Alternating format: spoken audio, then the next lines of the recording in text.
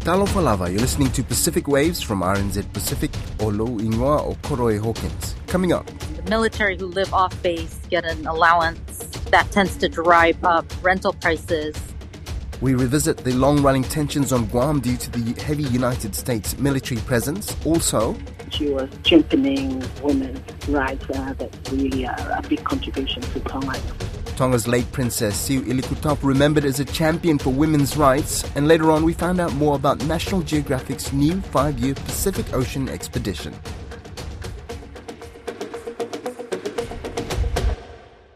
There have long been tensions on Guam due to the heavy United States military presence there, but as Washington moves to counter China's presence in the region, it's sending more soldiers and missiles to Guam and updating naval facilities there.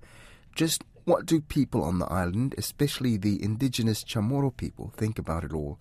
Don Wiseman spoke with the director of the Pacific Islands Development Program at the Hawaii-based East-West Center, Dr. Mary Therese Hattori, who is herself from Guam and is Chamorro.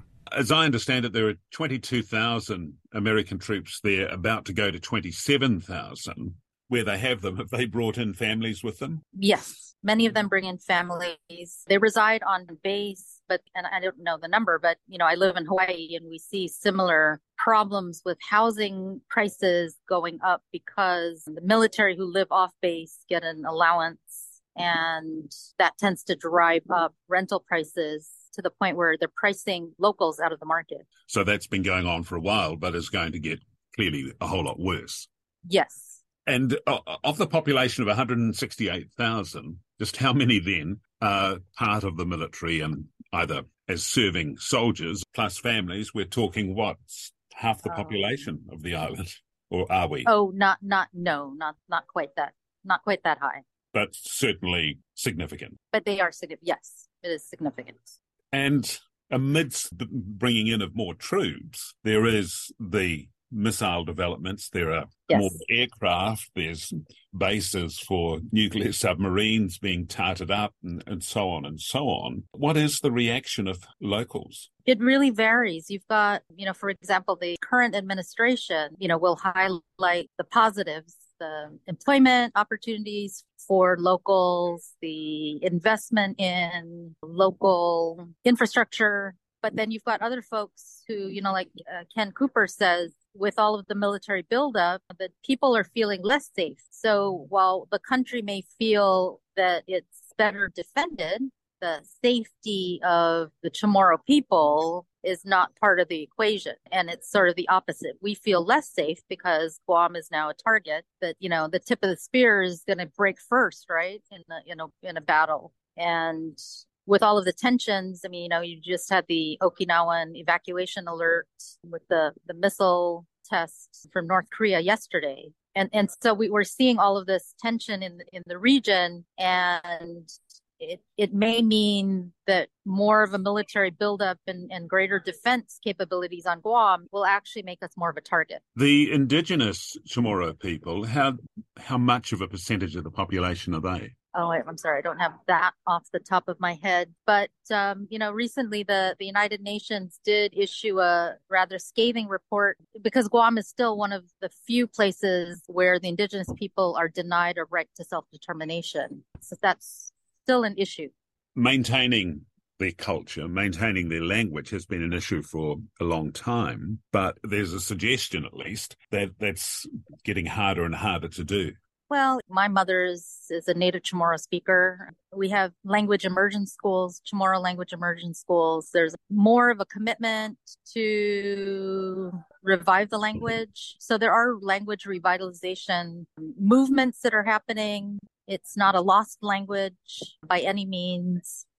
You see the similar pattern in a lot of places that were colonized by outsiders.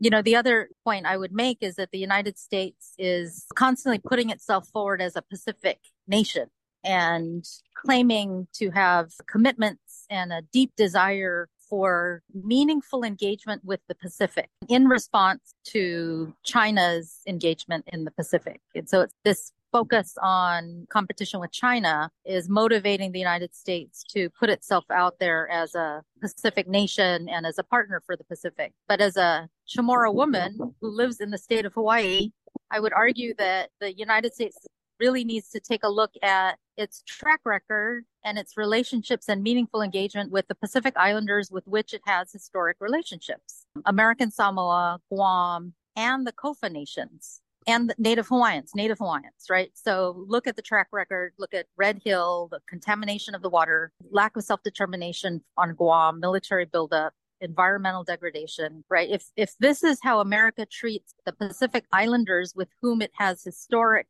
ties, how can other Pacific Islanders really believe that the United States government wants to be a true partner and a Pacific nation?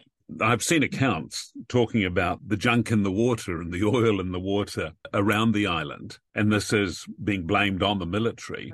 I will say the environmental degradation, it goes further back in history. And we had the nuclear testing in the Marshall Islands. The islands that are downwind of that were impacted. People from other islands, including Guam, are downwinders, right? So the environmental degradation dates, back to that point. But also there are claims of Agent Orange and other toxins. I think military personnel who are in Guam, served in Guam, are still reporting medical issues from their service on Guam.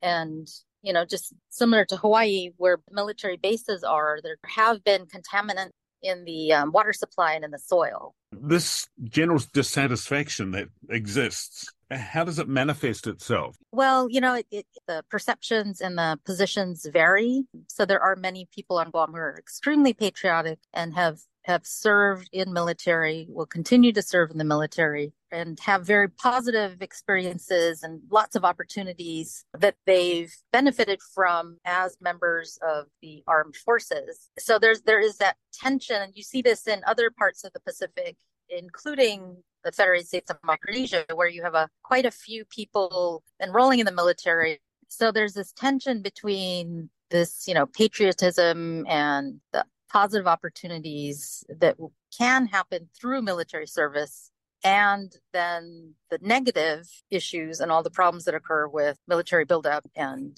the buildup of defense systems and the use of land for national defense. So there are protests, independence, Guahan, the folks who are pushing for independence, but even people who are just, I'm not taking a position in terms of status, but I do believe Indigenous people have a right to self-determination, and we aren't even being given that right.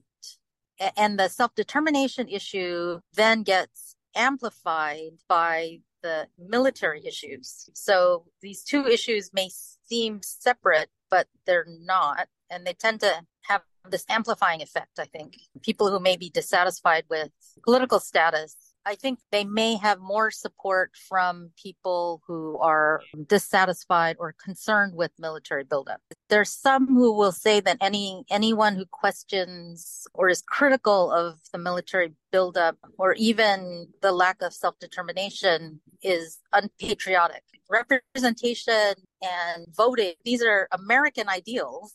So I don't see how questioning this lack of self-determination is not patriotic. I think we share ideals. Chamorro people share, many ideals that Americans hold dear. So I think we should be allowed to have discussions and air our concerns without being labeled unpatriotic. Tributes have been flowing throughout the week for the late Tongan Princess Mele Siu'ilikutapu, who passed away in Auckland on Sunday, the 28th of May. She leaves behind a positive legacy for Tongans and New Zealand Pacifica, for whom she actively advocated and worked for. Finau Fonua has more. At a chapel in West Auckland, a funeral visitation was held for the late Princess Mele Siu'ilikutapu. Leaders from New Zealand's diverse Pacifica community were in attendance, including Sir Michael Jones and Labour MP Jenny Salesa. Maori King Tuheitia also attended the service, where he was received by Tongan Princess Angelica Latufui Beka. According to the Tonga Palace Office, Princess Siu'ilikutapu passed away on Sunday in an Auckland hospital surrounded by family.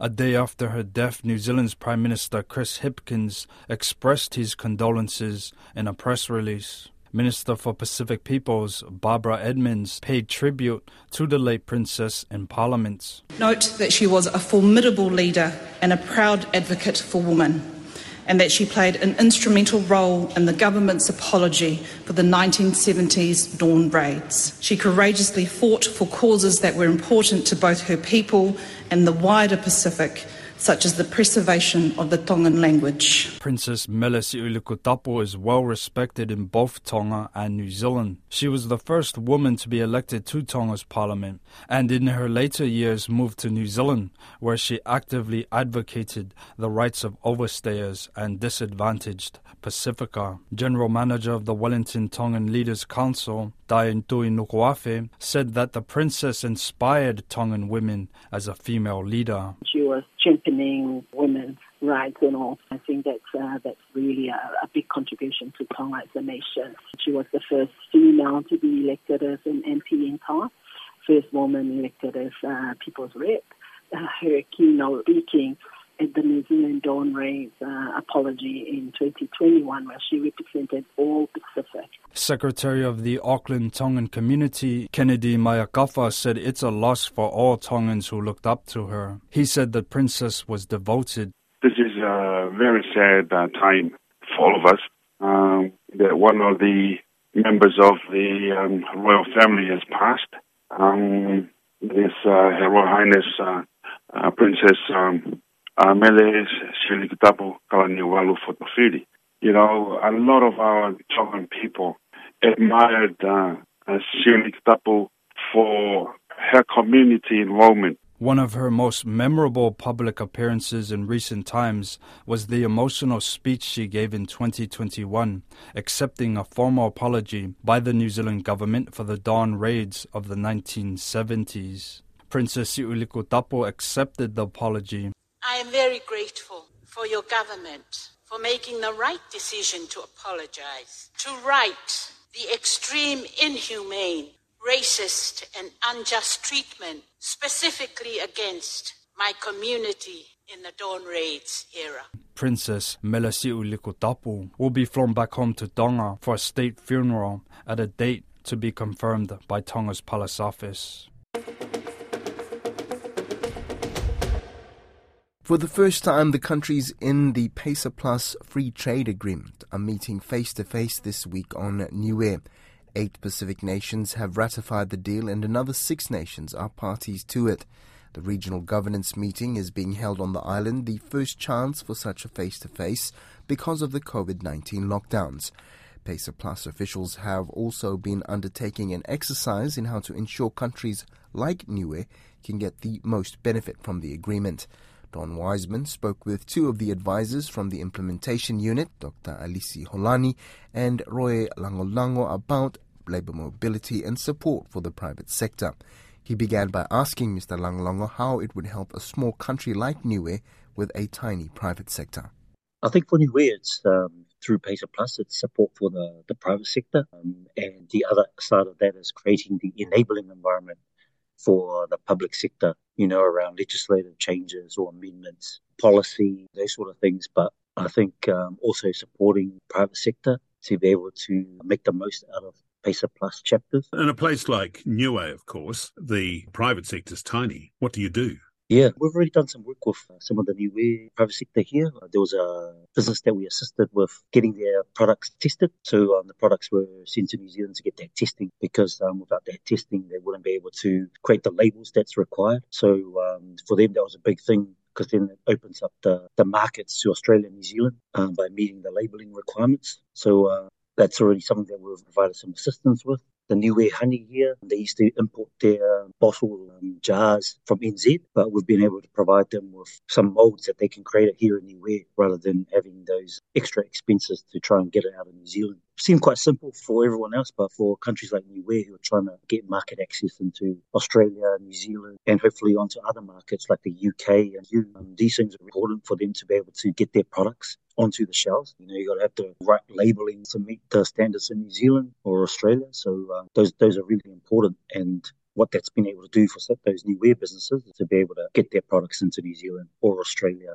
I'm intrigued by this. So they're making their own glass bottles. We provided them with some molds to make some of those the bottles here. In terms of your comment on the small private sector here, so just in terms of the scope of the PACER Plus, because it is a comprehensive free trade agreement that covers all aspects of trade, so trade in goods, trade in services, investment, and an arrangement on labor mobility. For a small country like Niue, with a population of under 1,700, its remoteness, given that there's only one flight in each week, the development challenges that Niue faces is quite stringent. And for such a small place, we have to really look at the context of the country, their capacity, and the pace of development that they can undertake.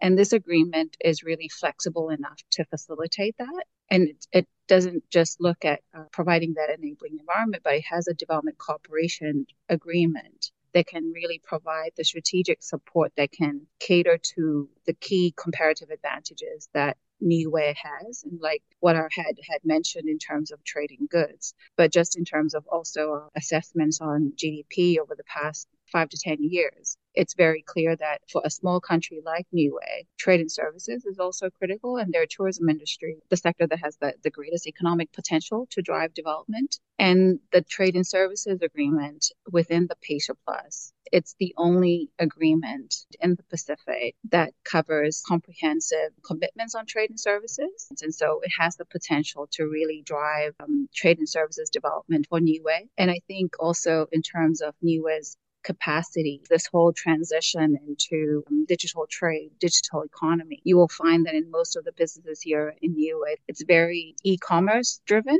And so there is this huge potential to drive digital trade and increase Niue's participation in digital trade, especially in e-commerce, given that such a small country. And the PACER Plus agreement under the trade and services and investment provides an enabling environment, but as well, it looks at how we can get those regulations and policies in place to drive and increase digital trade by Niue. I know you're in charge of labour mobility, Elise. In terms of a small place like Niue, what opportunities are there to bring workers in from, I don't know, Fiji, the Philippines, wherever? Because if tourism's to grow, of course, they will need people, but will they be able to accommodate them? Will they fit in such a small environment? Yes, we find that labor is a key component for sustainable development here in Niue, and the labor shortages that Niue faces cuts across all sectors. So it's not just tourism and agriculture, but it's also in the critical services like health and education. And so we received a request from the government of Niue to look at how we can facilitate movement of workers from other Pacific Island countries to meet those labor shortages. For example, in the health sector, they're looking at about 10 nurses. And so it's manageable. And the demand from here is more at the semi-skilled and skilled levels. But I guess the issue that we find is that we have to put in place the necessary regulatory framework to ensure that we're not only meeting those labor shortages and to support development in the long term for Niue, but at the same time, we're also ensuring that the workers that actually come in, they are protected and the working standards that they are in meet international standards, labor standards. And so we do look forward to the work that we're going to be doing in this area for labor mobility, given that it is a cross-cutting issue, not only for trading goods, but also for trade and service as well as for the critical services that Niue needs. National Geographic's Pristine Seas has launched what they're calling the Global Expedition. The organization plans to spend 5 years exploring the remote tropical Pacific on a mission to support local conservation efforts in the world's most diverse ocean ecosystem. It sees the mission as part of the fight against global warming, food insecurity, and nature loss by protecting 30% of the planet by 2030, also known as the 30 by 30 campaign. National Geographic explorer Enric Sala speaks with Caleb Fotheringham about the project. So Pristine Seas is a project that combines research, storytelling, policy work, and economic analysis to help support local conservation efforts. Specifically, in the last 15 15 years, we have been working with local communities, indigenous peoples, and governments around the world to help create marine protected areas. And the next phase is this global expedition where we are going to spend the next 5 years traveling, exploring, surveying, working with local partners and governments in the Central and Western Pacific to help support local conservation efforts, to help support efforts to increase ocean protection in the region. Fantastic. And you're obviously going on this big expedition, is that right? It's going to be a 5-year expedition, and nobody is going to be there the whole time, but we will have teams rotating throughout the years. And yes, I plan to be there as often as I can. You know, who wouldn't like to spend time diving in some of the most amazing places in the ocean? Definitely. And you said that this initiative is going to help with conservation efforts. Could you give me an example of how this could help? Today, the ocean is suffering from many threats. Overfishing, global warming, pollution. There are many threats. There are also many solutions. But there is one thing we can do today and starting to have an impact tomorrow. And this is a proven solution called marine protected areas, areas where human activities, human threats are reduced, so marine life can bounce back and provide benefits to people. An example is, well, there are many examples around the world of protected areas that have delivered these benefits. One thing we know is that when we protect an area from fishing, marine life recovers spectacularly. On average, the abundance of fish increases by 500% within a decade. And the more fish there are in a protected area, the more they reproduce, the more babies they have, and many of these fish spill over the boundaries of these reserves, helping to replenish the fishing grounds around. So having fish in a reserve helps the fishermen living around it. So obviously deep sea mining is a huge discussion point at the moment. Some countries have already, started their exploration phase. The Cook Islands is one of them. Are you going to be looking at different species and how they could be impacted by deep sea mining on this expedition? The focus of our expedition is to assess the current health of the marine environment in the places where we're going to visit and support local conservation efforts. We have the technology to survey marine life from the surface to the 6,000 meters depth. But our goal is not to look at the impact of specific activities, at the impact of deep sea mining, for example, but to set a baseline to assess the current health of the environment so we can compare this baseline against future changes. But we do know that deep sea mining is an activity that is very appealing to many nations because of the promise of huge economic profits. We don't know enough about the impact of deep sea mining on deep sea life. And also we need to be conscious about the potential climate change impacts of deep sea mining, because there is a lot of sediment on the seafloor where these operations would take place that contains a lot of carbon. We know that the seafloor, the sediment on the seafloor, is the largest carbon sink on the planet. So disturbing that sediment and releasing that carbon can also add to climate change. So there are so many unknowns that makes it tricky, makes it dangerous to open up the entire ocean to deep sea mining. And you mentioned technology before. Is it okay if you just tell me how you'll survey? We want to know how marine life is doing from the surface to the deep ocean. So for the surface, for the first 50 meters, we use the traditional technology of the scuba divers. We have people with scuba tanks doing visual counts of fish and corals, taking photographs, collecting data. But then as we go deeper, we will have a submarine that allows us to go down to 400 meters. This is a manned submersible with a pilot and two scientists and two seats for scientists, also with potential to collect samples and film, so we can explore, spend hours down there, all the way down to 400 meters below the range of the divers. But still, we can access the waters down to 6,000 meters with our deep cameras. We have these cameras developed by the National Geographic Exploration Lab. These are basically like big glass balls, like the size of an oversized basketball, with a digital camera inside and lights and a computer. We drop off the side of our boat. They go down to the bottom, film for hours, and then they come back to the surface where we pick them up and download the data. So these are different technologies that allows us to survey everything from microbes to sharks from the surface to the deepest part of the ocean. That's Pacific Waves for today. To listen back, head over to rnzi.com/programs. You can also download us on Apple Podcasts, Spotify and iHeartRadio, or wherever you get your podcasts. For myself and the team here at RNZ Pacific, Tofa Soifo.